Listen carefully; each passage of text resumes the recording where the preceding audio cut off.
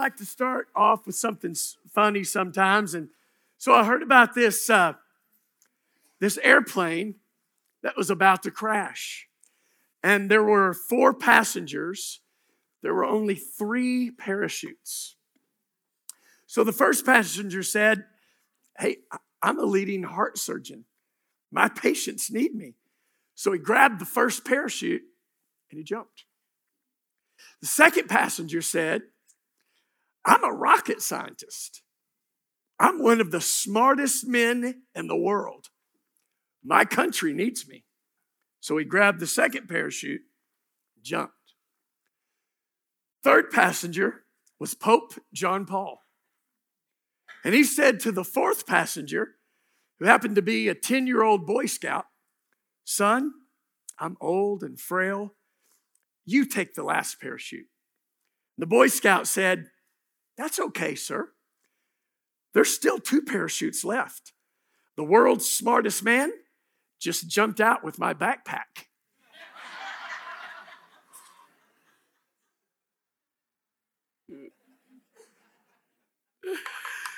That's great, isn't it? Philippians chapter 3, verse 12. It's kind of been our launching pad for this entire series this month as we continue in a new year. And this is we're starting our 3rd week and final week of our 21 days of prayer and fasting that we do every year. And I hope that's going well for you. And, and listen, we made a big deal about this, that fasting looks different to each and every one of us. Amen? Fasting is an individual thing. And so, I know some of you, there may be a day or two in the week that you're able to fast an entire day. Some of you, I know you're doing like a Daniel fast where you just do fruits and vegetables and cutting the meats and sweets. And some of us do like a partial fast where, you just eat 1 meal a day and you're fasting the other 2. Some people, they do a technology fast, and so they'll fast. A lot of teenagers, this works well for them. So they just fast living on Facebook and social media or video games, consuming their life. They just kind of lay that down for a season. So however that looks for you is fine. The goal is not really what you're fasting. The goal is, as a result of doing that, your focus is intensified. That's the key. That's our aim. Amen. So I hope that's going well with you. And if you hadn't tried that out or considered that, then we encourage you to join us this week during the final week and seek the Lord and fast and give it a shot and watch what happens. So Shelly always gets mad at me. My kids get mad at me. But anyway, so I've lost 15 pounds in 2 weeks. So just don't eat. You'll lose weight. Right? Or change the way what you've been eating, right? Because once Thanksgiving hits, right? I just eat like Thanksgiving from then until we fast. And I've tried to change it every year. It's futile. It's just once the snowball starts going downhill, it just accumulates, right? So anyway, hey, watch it. Watch it. Probably does. You're probably exactly right. So anyway, but anyway, let's jump into this. Philippians chapter 3. I love this in the Passion Translation. It says, "I admit that I haven't yet acquired the absolute fullness that I'm pursuing, but I run with passion into His abundance so that I may reach the purpose that Jesus Christ has called me to fulfill and wants me to discover." So good, isn't it? "I don't depend on my own strength to accomplish this, however. I do have one compelling focus.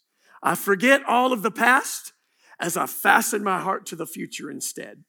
I run straight for the divine invitation of reaching the heavenly goal and gaining the victory prize through the anointing of Jesus. Amen?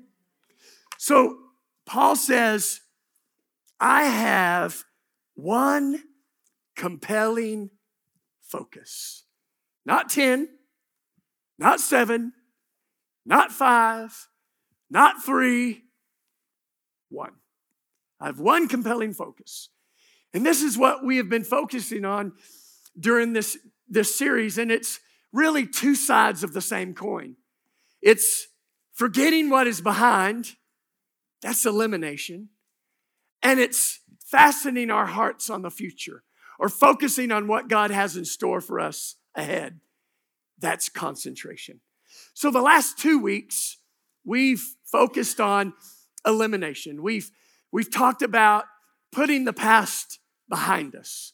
We talked about how God's forgiveness in our lives, there's 5 elements of his forgiveness. And I encourage you, if you didn't hear that message, go back and listen to the podcast from the last 2 weeks and listen to that.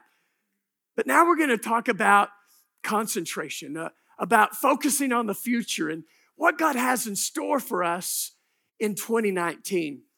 But before we do that, a lot of times, the beginning of the year, the first Sunday out of the year, right out of the bat, we start talking about, hey, what are the goals for this year? But I intentionally didn't do that. I waited until this Sunday on purpose because I wanted to take the first 2 Sundays and services to really deal with and concentrate on letting go of the things that are holding us back. Because I'm here to tell you that whatever failures you may have in your past, that doesn't have to dictate your future. Say that again. Whatever failures you have in your past, it does not have to dictate your future. Amen? And, I've been honest and vulnerable with some of the things I'm dealing with. And, the thing that I've chosen to focus on, to eliminate and let go of this year in my life is to finally forgive myself for merging our 2 churches in 2014 or 2015. And you know what? Shelly and my family have been, although they were disappointed, not in agreement, they've been in the merge. They've been nothing but gracious. Not once have my kids or my wife said, I told you so, although they had every right to, because I did not listen. My board of directors, same. My church family, you guys have been nothing but encouraging and gracious and, hey, we're with you, let's go. And I preached it well, but sometimes the last person you let off the hook is yourself, especially if it's major and it's big. And so I kept thinking of where we could be. What we did have, we had a building that was debt-free. We had all our assets and we forfeited those. And listen, I want to make this clear. And sharing this is I want to make it clear that I am not in any way demonizing the other church or the pastors or leaders of that other church.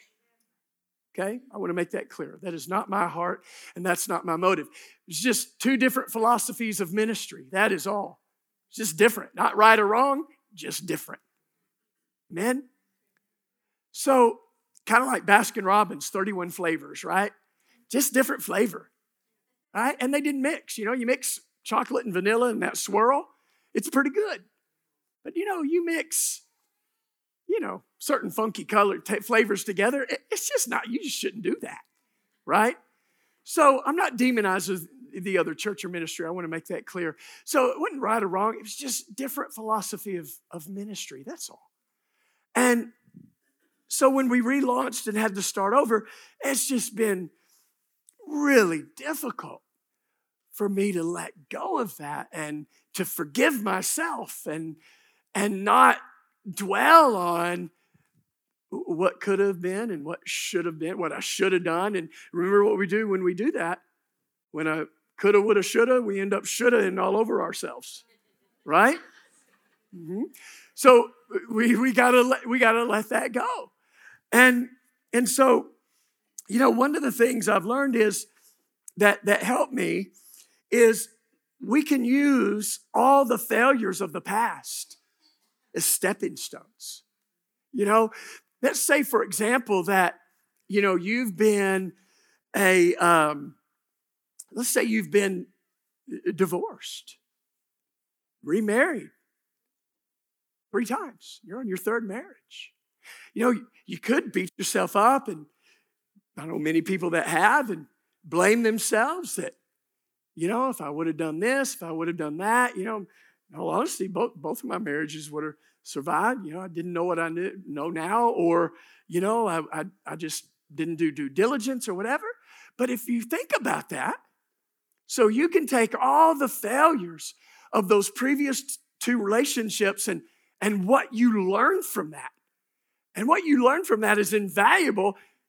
And can you imagine what your 3rd marriage will end up being, what it could and should be, because what you learned from the past. So instead of letting that define you and beating yourself up over that, you take them, no, this is what I learned from this failure that makes me the husband and the dad I am today. Does that make sense?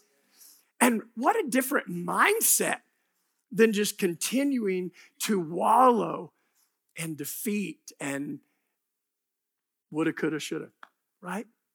So we let go of the past. So now this morning, what I want to do is I want to focus on concentration. I want to focus on fastening your heart to the future. So, and why is that? And I love the why is in this verse in the Passion Translation. If you'll bring that first verse up again, I want you to see Paul's why. And he said, I forget all the past as I fasten my heart to the future instead. But actually before that, I don't depend on my own strength to accomplish this. It's actually above that. I run with passion into his abundance so that, here's his why, I may reach the purpose that Jesus Christ has called me to fulfill and wants me to discover. That is our why in everything. Amen? Our why in everything is we want to reach the purpose that Jesus has called us to fulfill. Amen? That is our why. And the reason it's so important to remember our why and hang on to our why is we always lose our way when we lose our why. Amen? We always lose our way when we lose our why.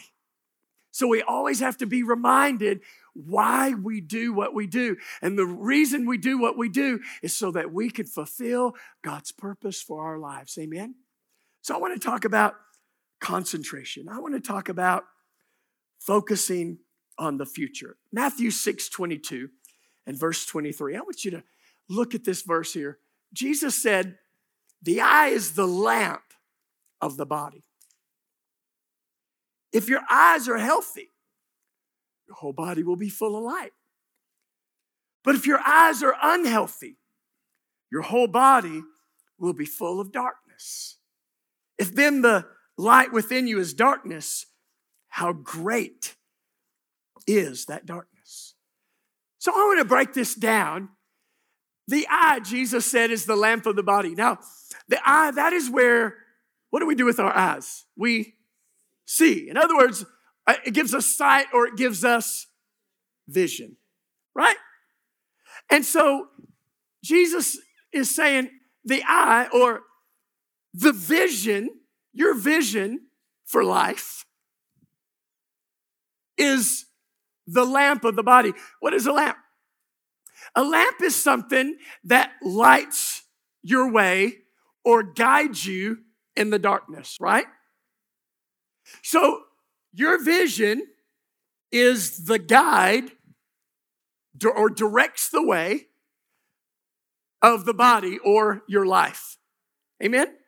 So the eye is the lamp of the body, or your vision is the guiding force of your life. Whatever you focus on, whatever you see, whatever you continually look at, because we become what we behold. That is the guiding force of your life. And so if the vision, the focus, whatever you're concentrating on, if it's healthy, your whole life will be full of light. But if your vision's unhealthy, if you're still stuck in the past, if you're overwhelmed, you know what they say? They say that in a circus, the lion tamer, he has a chair and a whip and usually a pistol on the side, just in case, right? And out of the chair, the whip, and the pistol, do you know what that lion tamer would say is the most powerful weapon he has against that lion? The chair. And the reason is because when he takes that chair or stool with 3 or 4 legs and he shoves it in the face of the lion doesn't know what to focus on, which leg to focus on. And so while he's trying to focus on the legs of the chair, he doesn't notice the tasty morsel that's on the other side. He's so consumed trying to focus on the chair, he doesn't notice all you got to do is slap that chair away and eat. But he's so consumed with distorted and distracted by other. And I think about that with our lives, that the enemy and our enemy, he roams around like a roaring lion, right? And sometimes the lion's on the other end. And the devil who roams around like a roaring lion, sometimes I think he takes the stool away, and that's how he defeats our lives. Is he gets us so focused on so many things, right? That we don't know which way is up, and I'm so confused, and I feel overwhelmed. And talk to me, somebody. And so I want to talk to you this morning about focus. In 2 Samuel 11:1, talking about King David, it says, in the spring, and I'm skipped ahead, guys.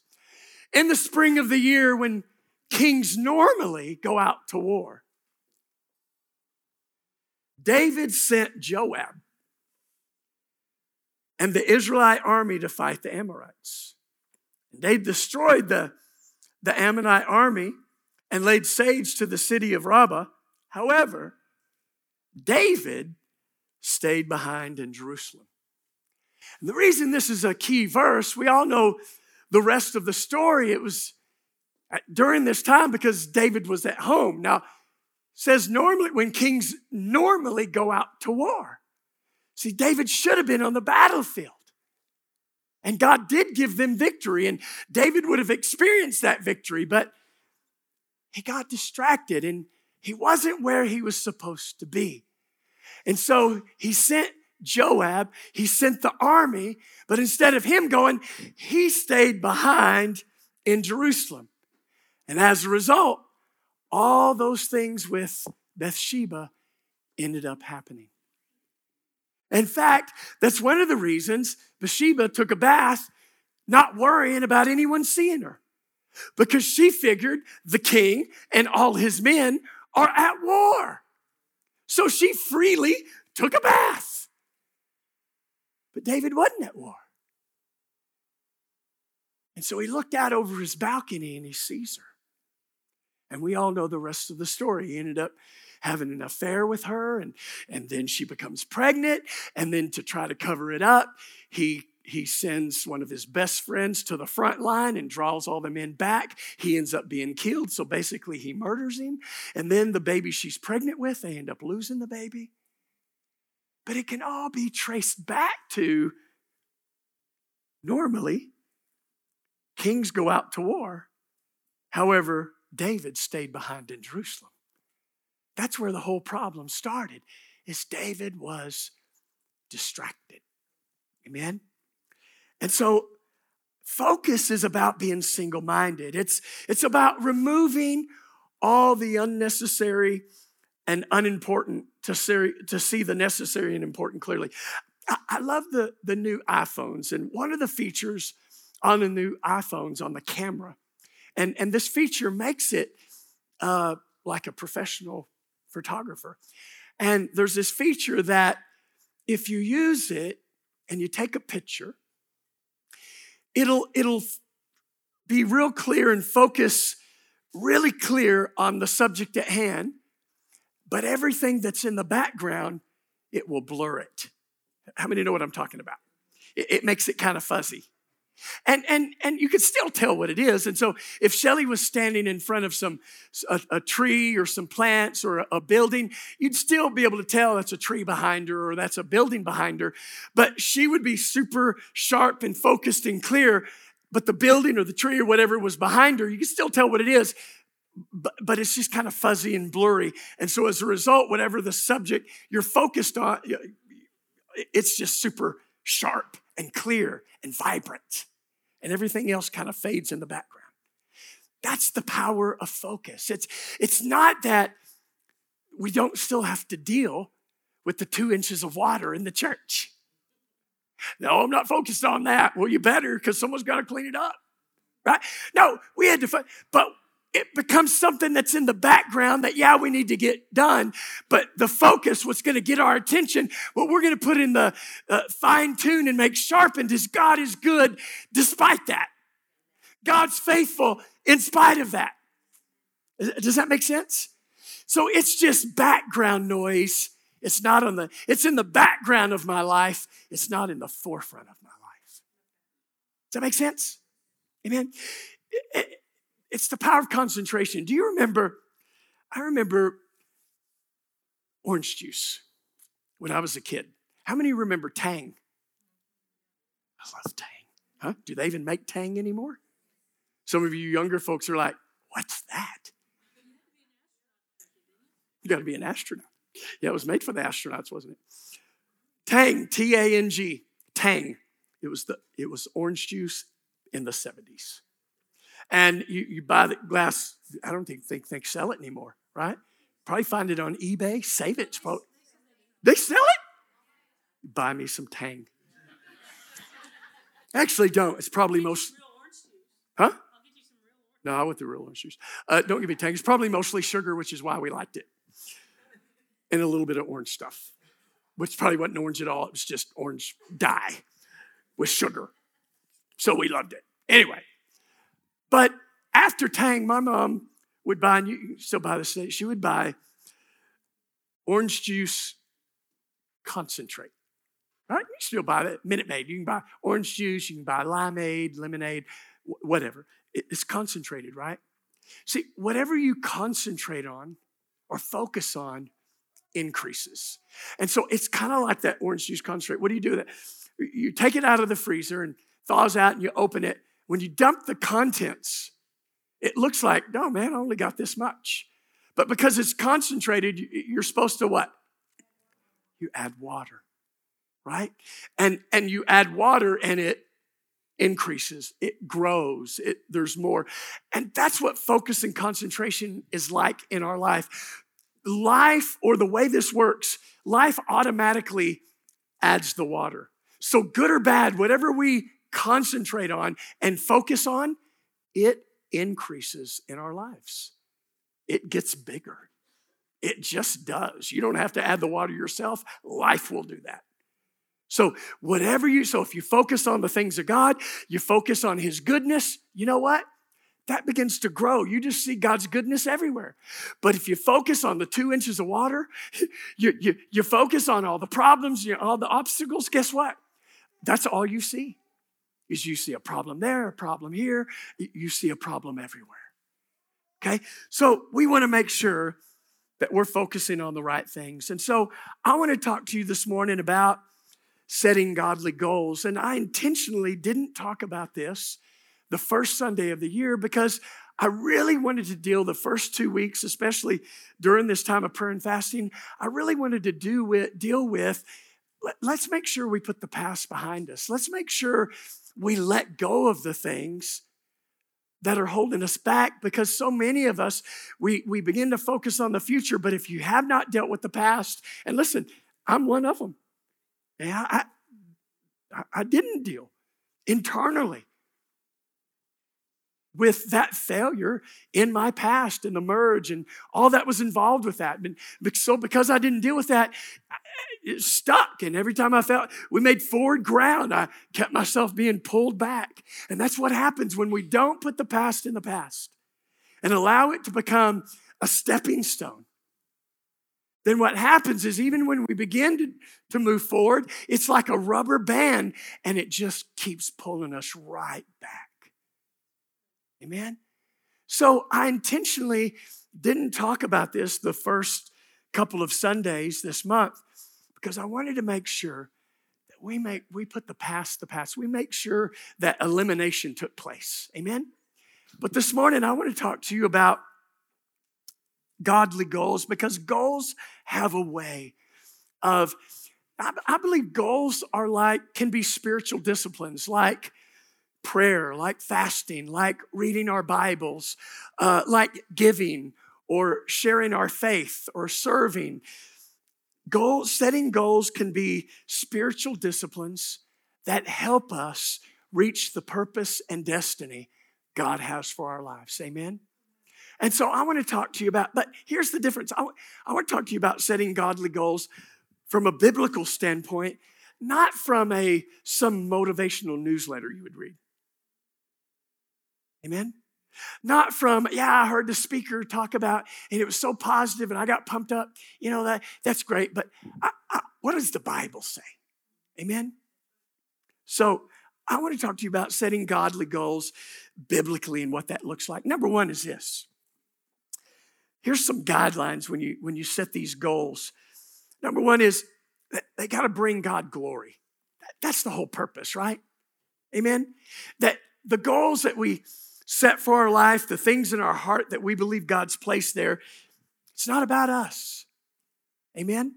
It's not just about me and my family. It's about the glory of God. It's about His story. It's about making His name famous. Amen? It's not about, hey, I achieved this, look at me. It's about, no, I achieved this by God's grace, by His strength, by His leading. Go God. Amen? So godly goals, number one, bring God glory. And that's why we were created, right? We were created to glorify the Lord. 1 Corinthians 10:31 says, whether you eat or drink or whatever you do it all for the glory of God. Number two, godly goals are motivated by love. Motivated by love. Again, it goes beyond just what's in it for me. They're motivated by love for God and love for other people. Amen? If they end with just me, then you probably ought to question the source. Amen? Right? So they're motivated by love. 1 Corinthians 16:14 says, everything you do must be done with love. Number three, they fulfill God's purpose for your life. They fulfill God's purpose for your life. And we talked about that in Philippians 3, the opening verse. Number four, they got to be set. You set these goals by faith. Faith. You've heard of SMART goals, right? SMART, right? And those are good, but I want to talk to you about faith goals. FAITH. Godly goals are set by faith. Here's what that stands for. Letter F, it means they're focused. Okay? A goal that is set by faith means it's focused. It's specific. Example, let's say one of the goals for your life that God really's laid on your heart is, you know what? I don't want to have to take this high blood pressure medication for the rest of my life. Now, let me clarify something. Don't just stop taking your medicine without consulting your doctor and call that faith. That is foolish. Are you hearing me? I was telling the story. I remember years ago, Shelly and I were youth pastors. And we're at youth camp, and it's powerful, and it's pumping, and man, it's awesome. And we actually had a girl that was in our youth group that was deaf, had hearing aids. And she actually ended up, remember that? Taking out her hearing aids because God healed her ears. Okay, it was awesome. It was incredible. She never put them back in. Okay, verified healing. Okay, here's the difference. When another kid had glasses, God's going to give me 20/20 vision. Takes his glasses, stomps them into 1,000 pieces. Okay? The only problem was the girl that got healed of deafness, she could hear the rest of the week. But the guy who crushed his glasses, he couldn't see a thing. So the rest of the week, he's like that. And then we get home, I had to deal with his dad. Why did you allow my son to destroy $100-something of God? He did that all on his own, wasn't me.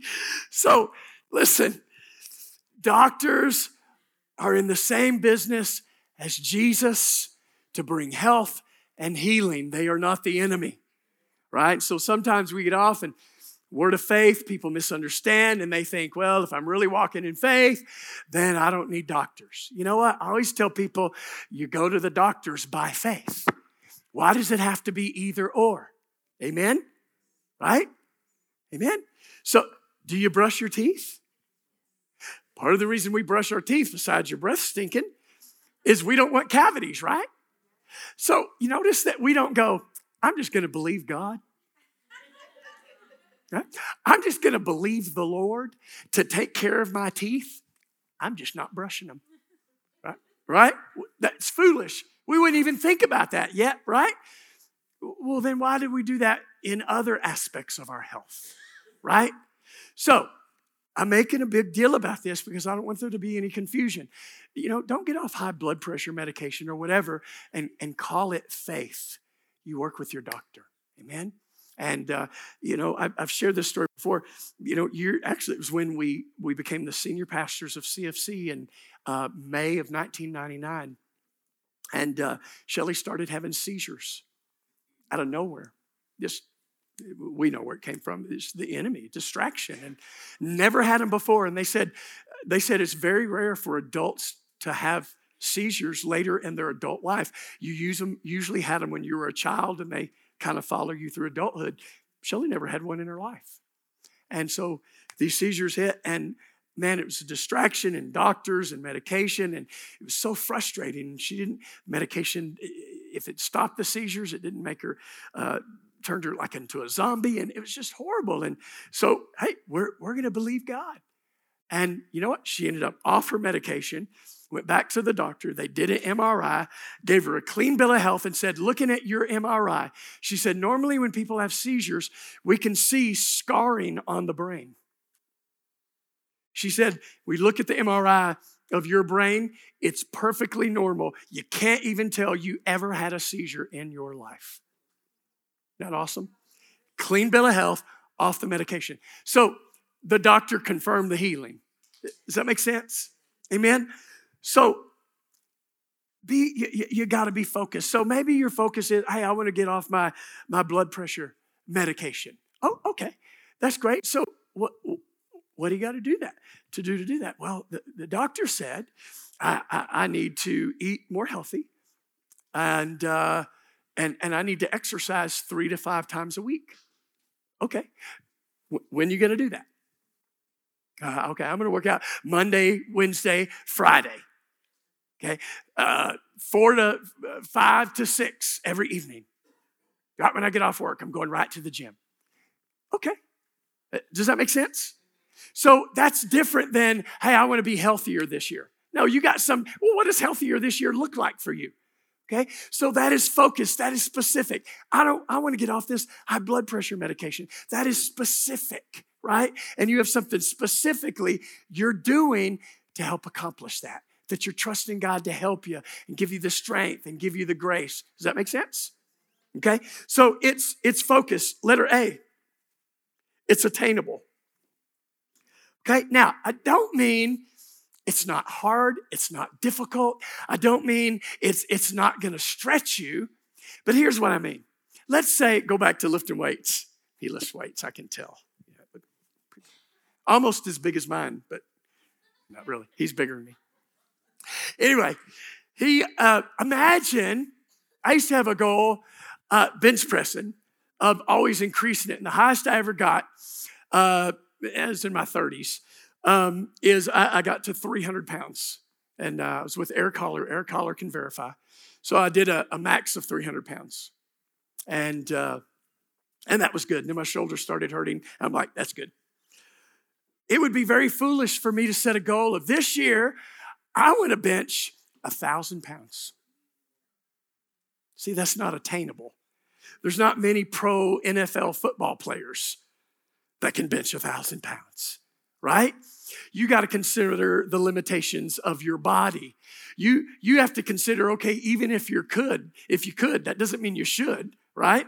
Even if you had the muscular strength, you're looking at the wear and tear on your joints and ligaments and tendons. And are you with me? So that's not a realistic goal. That's not attainable. That's a foolish goal. So that's what I mean about attainable. So they're focused and they're attainable. Okay, letter I, they're individual. Now, here's what I mean by that. I'm not saying that they're selfish or they're just about you, but what I'm saying is a lot of times what we do is we set goals that we may call them family goals, but they're really for your husband or spouse, wife. I used to do this to Shelly. Here's our goal as a family. She knew. And so I tried to impose my fitness goals on her. If you've been married for longer than 10 seconds, you know how well that went. And you know how successful that is. It never works. Why does that never work? Because you cannot set a goal that you can't control. And you can't control your spouse. You can't control somebody else. We're not created to control other people, right? So I used to set these goals, fitness goals for the family. And really, they were what I thought Shelly should be doing. And many times I imposed my conviction, my fitness goals, and I just superimposed them on her. Tried to conform her into my image. Instead of praying, if I'm concerned about her health, praying, God help Shelly with her health. God, you speak to Shelly. Right? God, you direct her. And you know what? Who knows? Maybe she's struggling with maybe your spouse is struggling with a limiting belief that, hey, you know what? All my family was overweight. And so, it's always been this way. And so, it's something I just learned to accept. Maybe they're struggling with a limiting belief and, pray against that or pray that they would be encouraged. Pray that, does that make sense? Okay. So it's got to be individual. It's got to be something you can control. Letter T, it's got to be trackable. It's got to be measurable. Okay. So in other words, I can measure, I want to be healthier this year. Okay. How are we going to tell whether you are or not? Okay, but if I say, hey, I want to be off high blood pressure medication by my next doctor appointment in April. Okay, when I show up to the doctor and he goes through all the results, he's going to either say, continue to take it, or, hey, your numbers are great. Let's start weaning you off your medication. Right? That's measurable. It's trackable. Or if I'm losing weight, hey, I want to lose 10 pounds. Right? If that's part of me getting healthier, the scale measures whether I'm accomplishing that or not, right? Is this making sense? Okay? It's heartfelt. In other words, you have to feel passionately about your goal or you're never going to accomplish it. So you got to be passionate about it. It can't be what you think you should do. Remember, we opened this year talking about that we want to live freely, animated and motivated by the Spirit of God. So I'm not setting these goals because of this rigid, strict, heavy-handed, legalistic, this is what I should do, this is what I should be. No, I'm living freely And all these goals are animated and motivated by the Spirit of God. Amen? All right? And then the last thing about SMART goals is they're achieved by God's power. Philippians 2:13 says, God is working in you, giving you the desire and the power to do what pleases him. Amen? So how do we do this? And I've shared this, but it's been a while. Here's what I want to close with. These 6 things, 6 priorities of life: faith, fitness, family, friends, finances, and fun. And those 6 priorities of life, whenever I feel overwhelmed, whenever I feel like the enemy who roams around like a roaring lion has stolen the stool and has thrust it in my face, and I feel overwhelmed and I feel I'm drowning. Come on, you ever been there? And just the circumstances of life, these 6 things help me always bring me back and break me out of that cycle. Okay? So the first one is faith. And that's our intimacy with the Lord. That's why we were created. Amen? Philippians 3:10 says, my determined purpose is that I may know him, that I may progressively become more deeply and intimately acquainted with him. That's where it all starts. So what are some faith goals? Maybe one of your faith goals is, you know what? This time of prayer and fasting. Maybe some of you, this is the first time you've ever tried fasting. Okay? And that's awesome. Maybe some of you, it's to, hey, I want to read a chapter in the Bible every day. You read a chapter in the Bible every day, you go through the whole Bible in 3 years. Okay, great goal. Maybe your goal is, hey, I'm going to spend more time with the Lord, or hey, I'm going to start coming to church more consistently, or I'm going to start giving more consistently, or I'm going to start serving in the church. I come, I give, but you know what? I need to find a place to serve. Whatever it is for you, set a faith goal. Number 2, fitness. Now, I've been criticized for this. People have said, Pastor Todd, don't you mean faith, family, and then fitness? You don't put fitness, you don't put like going to the gym. You're not one of those people, right? Where you go to the gym and that's more important than your family. Okay? Well, no, not in that spirit, but yeah, fitness does come number 2 before family for a reason. That is on purpose. And the reason is if you go home to be with the Lord early because you didn't take care of your body, then what good are you to your family? If you're no longer here and your spouse is a widow and your children are fatherless or motherless, do your family goals even really matter? Does that make sense? So fitness it's, and again, remember, all goals are motivated by love. So this goal goes beyond, I want a 6-pack. No. Okay, yeah, I do. That'd be great. But that fails in comparison to, I want to be here as long as I can because I like hanging out with her. Because I like hanging out with my kids. And I look forward to doing things with my grandkids and, God willing, my great grandkids. Amen? To do that, I have to still be here, which means I got to take care of this temple. I only get one, right? I only get one heart. Amen? Does that make sense? Okay.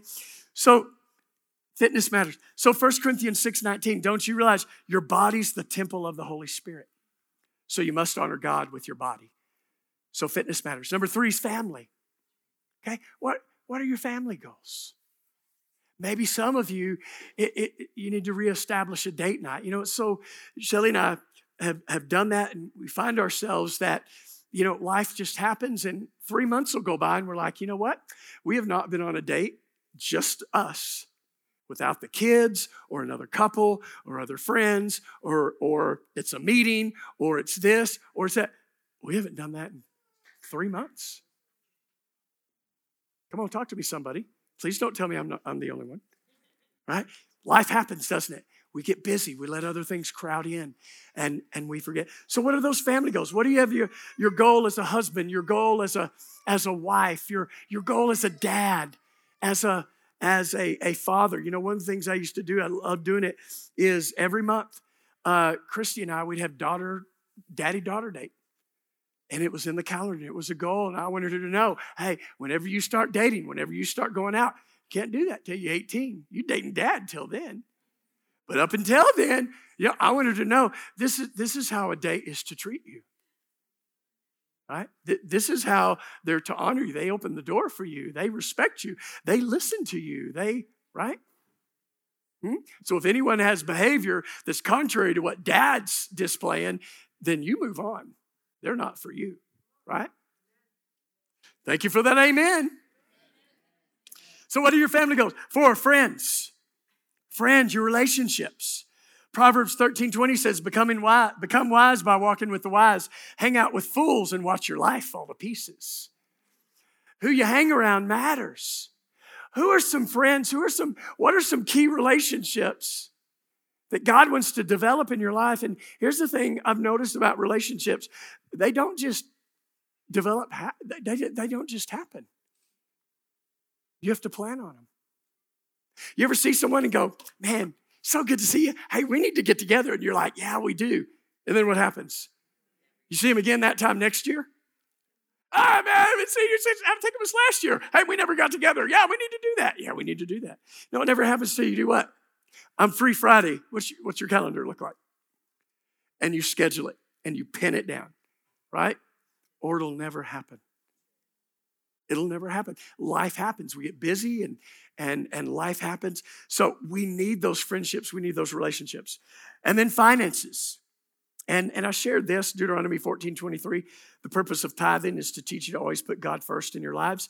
So, maybe a goal for you in giving is, you know what? I don't consistently give. I'm going to start giving. Or, hey, I normally give 5% of my income. You know what? This year, I'm going to give 7%. Or, hey, normally I tithe, but you know what? I'm going to start giving offerings over and above my tithe.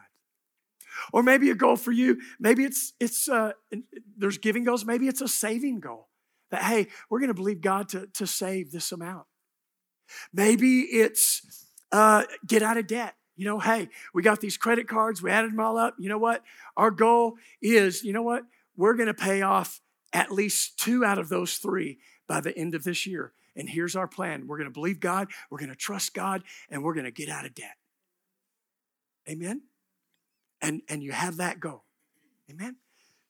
Number 6, last but not least, still on the list, one of my favorites, you got to have fun. Faith, fitness, family, friends, finances, fun. This afternoon at 2, I'm going to be playing tennis. It's a fitness goal, but more than that, I just do it because it's so stinking fun, right? Played last week. First time this year was last week. Man, it was cold. Played anyway because it was fun. Okay? So you got to, whatever that is for you, some of it's fishing, it's golfing or playing cards or going to concerts, whatever it is for you, whatever fuels your soul and fills you up and builds you up, then you got to make fun a priority. Have you ever noticed? You will get so caught up climbing the corporate ladder of success, taking care of your family. I got fitness, I got that going on. All that will end up taking place that we forget to have fun. Amen? So you got to make fun. It is a priority of life.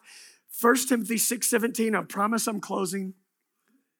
Teach those who are rich in this world not to be proud and not to trust in their money, which is so unreliable. Their trust should be in God, who richly gives us all we need for our enjoyment. You know what? Do you realize that Jesus' first miracle in John chapter 2 was he turned water into wine? You know why he did that? To keep the party going. Mm-hmm. I know that messes with some of us. Our religious minds can't wrap around that. But Jesus turned, otherwise, why do it? Just say drink water. Just, right? And here's the thing. I love it because when they tasted the wine that Jesus had made, they said, hey, normally people serve the good stuff first. Because then when people are like, a little, then they drink the subpar stuff. They don't really mind so much. But you know what, Jesus, you didn't do this. You saved the best for last. Jesus turned the water into wine to keep the party going. And I love it. Throughout the Old Testament, you ever notice God always created excuses for parties? The Old Testament calls them feasts. They were parties. There was food. There was drink. There was fellowship. There was fun. I didn't say there was debauchery. I didn't say that. All right? It's centered around the goodness of God, celebrating his goodness, celebrating his deliverance, celebrating his miracles, so marking this annual event. We crossed over the Jordan, or he brought us through Egyptian bondage. Whatever it may be, God had, there's a feast, you do a feast here, a feast here, a feast there. There was always these feasts, parties. They had Super Bowl parties all the time. Why? Here's why. And we don't see God this way. He is a God of fun. Are people fun? Do you know some people that are fun? Do you? Right? You know why they're fun? Because they're created in the image and likeness of God. Now, we think of loving, we think of kind, but we don't think it's fun being part of the image of who our God is. You ever met someone who's not that fun? Enough said. Right? Do you want to hang around? Do you invite them over? No, we do not. Right? Does that make sense? So fun, we need to get over it. We let the world steal these concepts, right? And fun is what you do in the world, but now that I'm a Christian, I don't do that, I don't do this, well, what do you do? Huh? No, I just have fun in a whole different way where Jesus is right in the center of it and I don't wake up regretting anything the next day. Are you with me? Amen? So faith, fitness, family, friends, finances, fun. Those 6 areas. Take the next week, our last week, as we wrap up these 21 days of prayer and fasting. Seek the Lord. And some of you may have already written some goals out. Maybe he wants to fine tune them. Maybe the Lord wants to tweak those. But set some goals in every one of those areas of your life. And watch how it focuses you and directs you. Amen? And then we can all come the first quarter, at the end of March, look at our lives and we can go, hey, where are we at? Amen? And maybe we won't reach our final where we wanted to be, but you know what? We'll be able to look back and go, okay, you know what? My numbers are way better than they were in January, right? I'm not where I was. I'm further along than I was. Man, I'm going to believe God next quarter, I'm going to get there. Amen? Let's pray. Father, we thank you for this time in your word, and we thank you, Lord, that Lord, we want this year to be marked by purpose and destiny. And we want this year to be a year that we live freely, animated and motivated by the Spirit of the Lord. And Lord, we don't want the enemy to take the stool and fragment our lives and fragment our focus. And where, you know what, it's just another year and nothing has changed from the previous year or the year before that or the year before that, really. So, Father, we pray that you would take these 6 things, these 6 priorities of life, and you'd speak to us in this next coming week, that you would just speak to us, and because you're the one who, you give us the desire and the power to do what pleases you. So we pray that you would bring those desires to the surface of our heart, the things that you want for us in these 6 priorities of life this year. And we thank you that we don't do this in our own strength. Lord, we have your power, we have your grace. We're animated and motivated by your Spirit. So, Father, we ask you to help us walk in a greater level of your purpose and destiny in every aspect of these priorities of life.